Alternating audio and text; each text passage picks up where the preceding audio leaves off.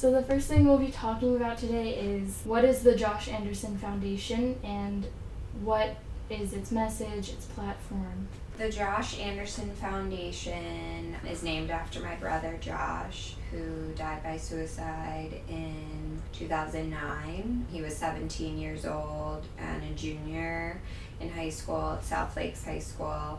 And my family and I created this organization to help teens like Josh who were struggling in some capacity but didn't either feel able to speak up and get help or be honest and open about what they're really feeling and thinking, basically to reduce the shame and stigma around mental health issues that is often an obstacle for people seeking help.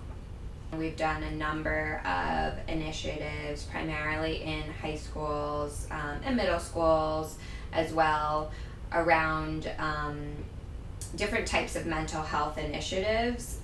So bringing in speakers to share their personal story of struggling with a mental health issue, to make those in the audience feel like they are not alone if they are struggling, that anyone really can suffer from a mental health issue, and to basically help those also feel like they could tell their story, they could be open. So we did that for a while. We also helped schools run mental health awareness campaigns. In 2016, we developed a club model, which is called Our Minds Matter, and it's basically a club structure, student-led, for these students to help make a difference within their school community throughout the school year. So not just for a speaker presentation or week-long campaign, but for us to really equip a group of students that can be ambassadors within their own school to help share these positive messages around mental health and seeking help and being socially connected and using coping skills throughout the school year. And our hope then is that students within a school community that has our club have more resources and are more educated and aware of mental health, and how if they're struggling or a friend of theirs is struggling, that it's okay to seek help and they know where to go to. 12.8% of teens have experienced some form of episode of depression in their life, and a lot of people aren't aware of how many people are affected. And why do you think that is? I think there are a couple of reasons. I think one, depression is something that you can't see, so with any other health issue, most likely there's some sort of signifier to the person. You break a leg and of course your leg then is in a cast or something, right? So, or if you have a disease, it's often debilitating from an outside perspective, in terms of physical, showings and signs. But with depression and with mental health issues, you can't see these how they're affecting someone, right? And so because it's something that we can't see, we often don't know how many people are actually struggling with this. So that's one sort of piece to it. And then the other is what I've sort of touched on, is the stigma around mental health issues and depression. So if you're in high school and you have diabetes and you have to go to the doctor, you probably will tell your friends or those around you, I have to go to the doctor because of my diabetes, right?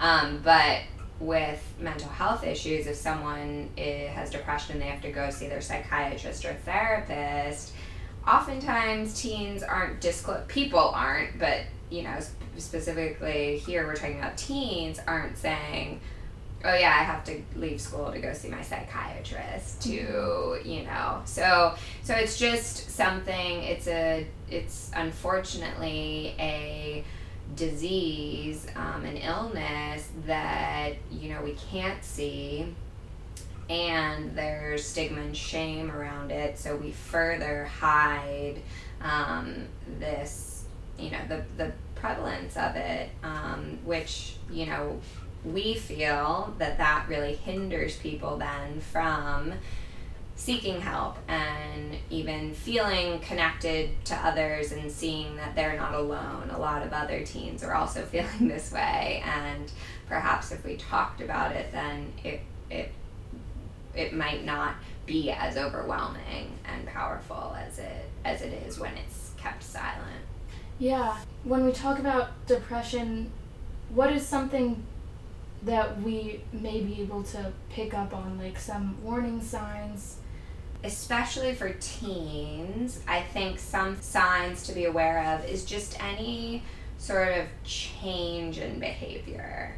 Because I think that some of the maybe regular warning signs of depression, like sleeping a lot or being irritable, some of these things are just general, normal teenage behavior. And so sometimes they can't really signify that someone might have a, more significant mental health problem. But I think any significant change in behavior, so for instance, if a teen is, for the most part, or has been in their preteen and teen years thus far, pretty social and emotive and extroverted, and then all of a sudden or lately they're being introverted and are isolating themselves, are not showing emotion as much, then that to me would be something to check in about. Or with, say, sleep, if someone is actually, maybe they do sleep a good amount and sleep in on the weekends and stuff like that, and then all of a sudden they're not sleeping, they're up all night, or they're having trouble sleeping and they're looking tired all the time, that would be a sign. So any significant, I think, change in behavior is helpful for teenagers specifically. So how would you encourage people to seek help if they're struggling with that themselves, or if maybe a loved one is going through that? Because we all know it takes a lot of courage to admit if you're struggling with a mental health issue. So if you yourself are struggling with something, or just feeling off and different, and something's kind of not quite right? Like you have this feeling that, I just haven't been feeling myself. I'm either like sad all the time, or I'm overly like worried and anxious and I don't know why, or things that used to be fun for me aren't anymore, things that used to come easy to me are becoming more difficult. Like those are some of those, you can feel that within yourself.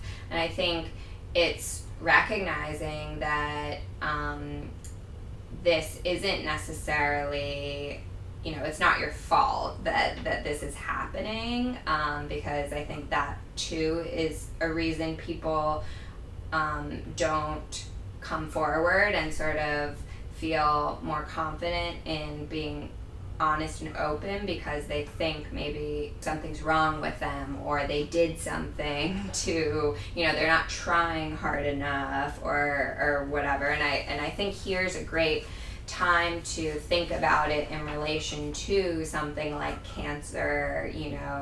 It's not something that you think, well, what did I do to get this? It's a disease that, unfortunately just touches some people.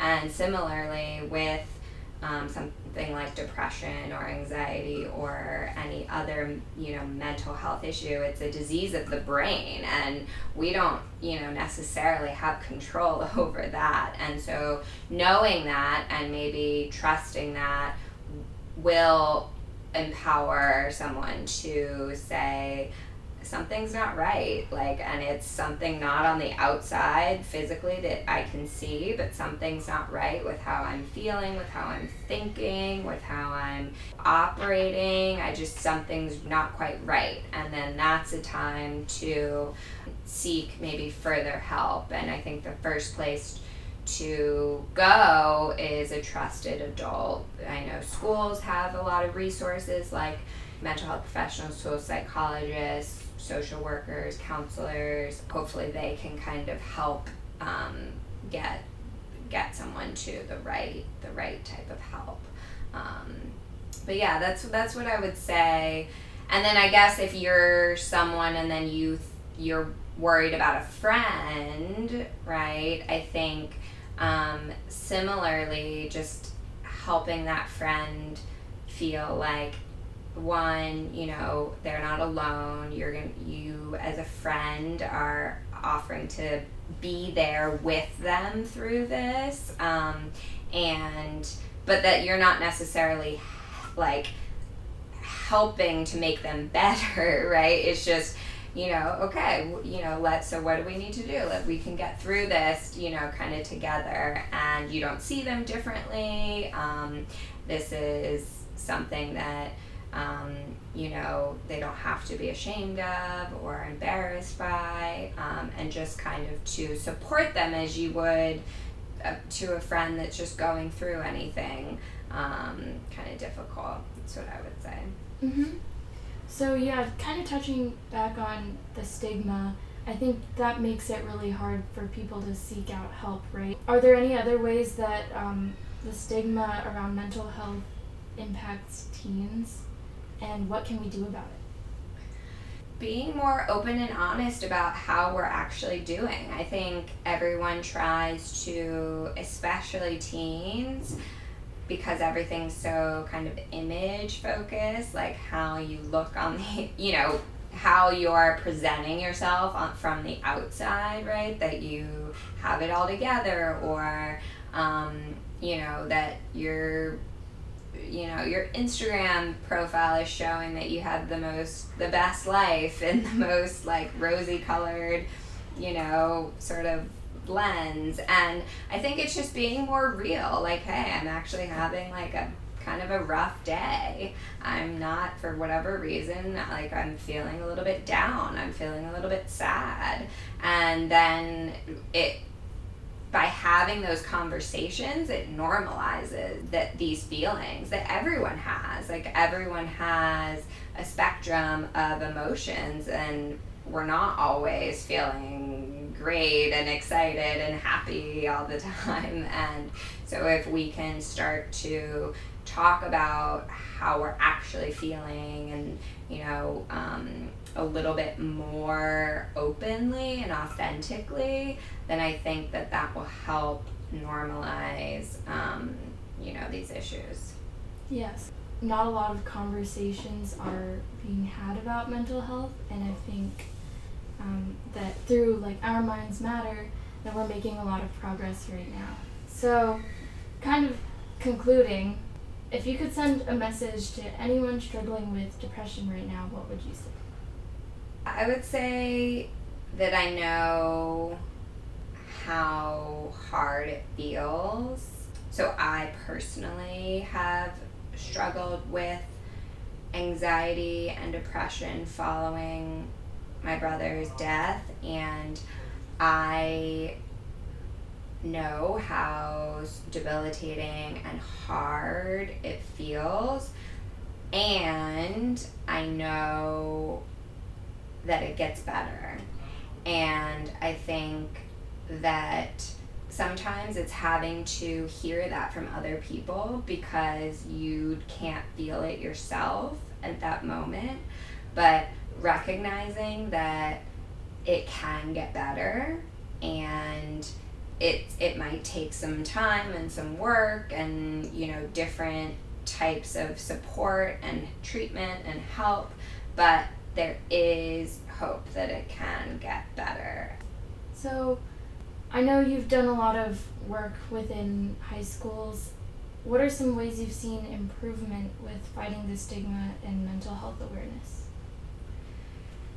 I think it has. I've been doing this work for 6.5, almost 7 years, and I do think it's improved. I think one of the things that's been helpful is a lot of celebrities or well-known people in the public have been open about their mental health issues, and this has, sometimes it takes that type of kind of more societal movement for there to be some openness around this topic.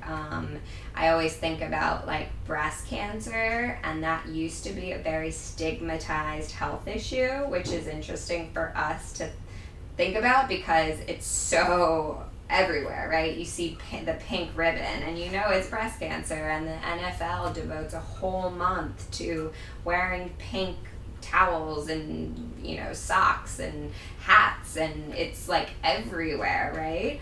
But it took people in the public talking about having breast cancer, what they were doing to prevent, to treat this topic, until in society it became more mainstream, where people could talk about these issues and it wasn't something that was kept secret. And so I think mental health hopefully will be like a breast cancer that at one time was very highly stigmatized and hidden and secretive, but then is more mainstream for people to openly say, yeah, I have depression and I'm taking medication for it, or I'm seeing, a therapist and it's improved, and what about, for it to be something that we can talk about more openly. And I think it would just take away a lot of the pain, a lot of the isolation that furthers people's suffering from these issues. Yeah, that's a great message, and what you're doing with your foundation and Our Minds Matter and everything else is really contributing to that and bringing everything one step closer. So I think that's a great question to conclude on, and thank you so much, Lauren. It was so good talking to you. Thank you.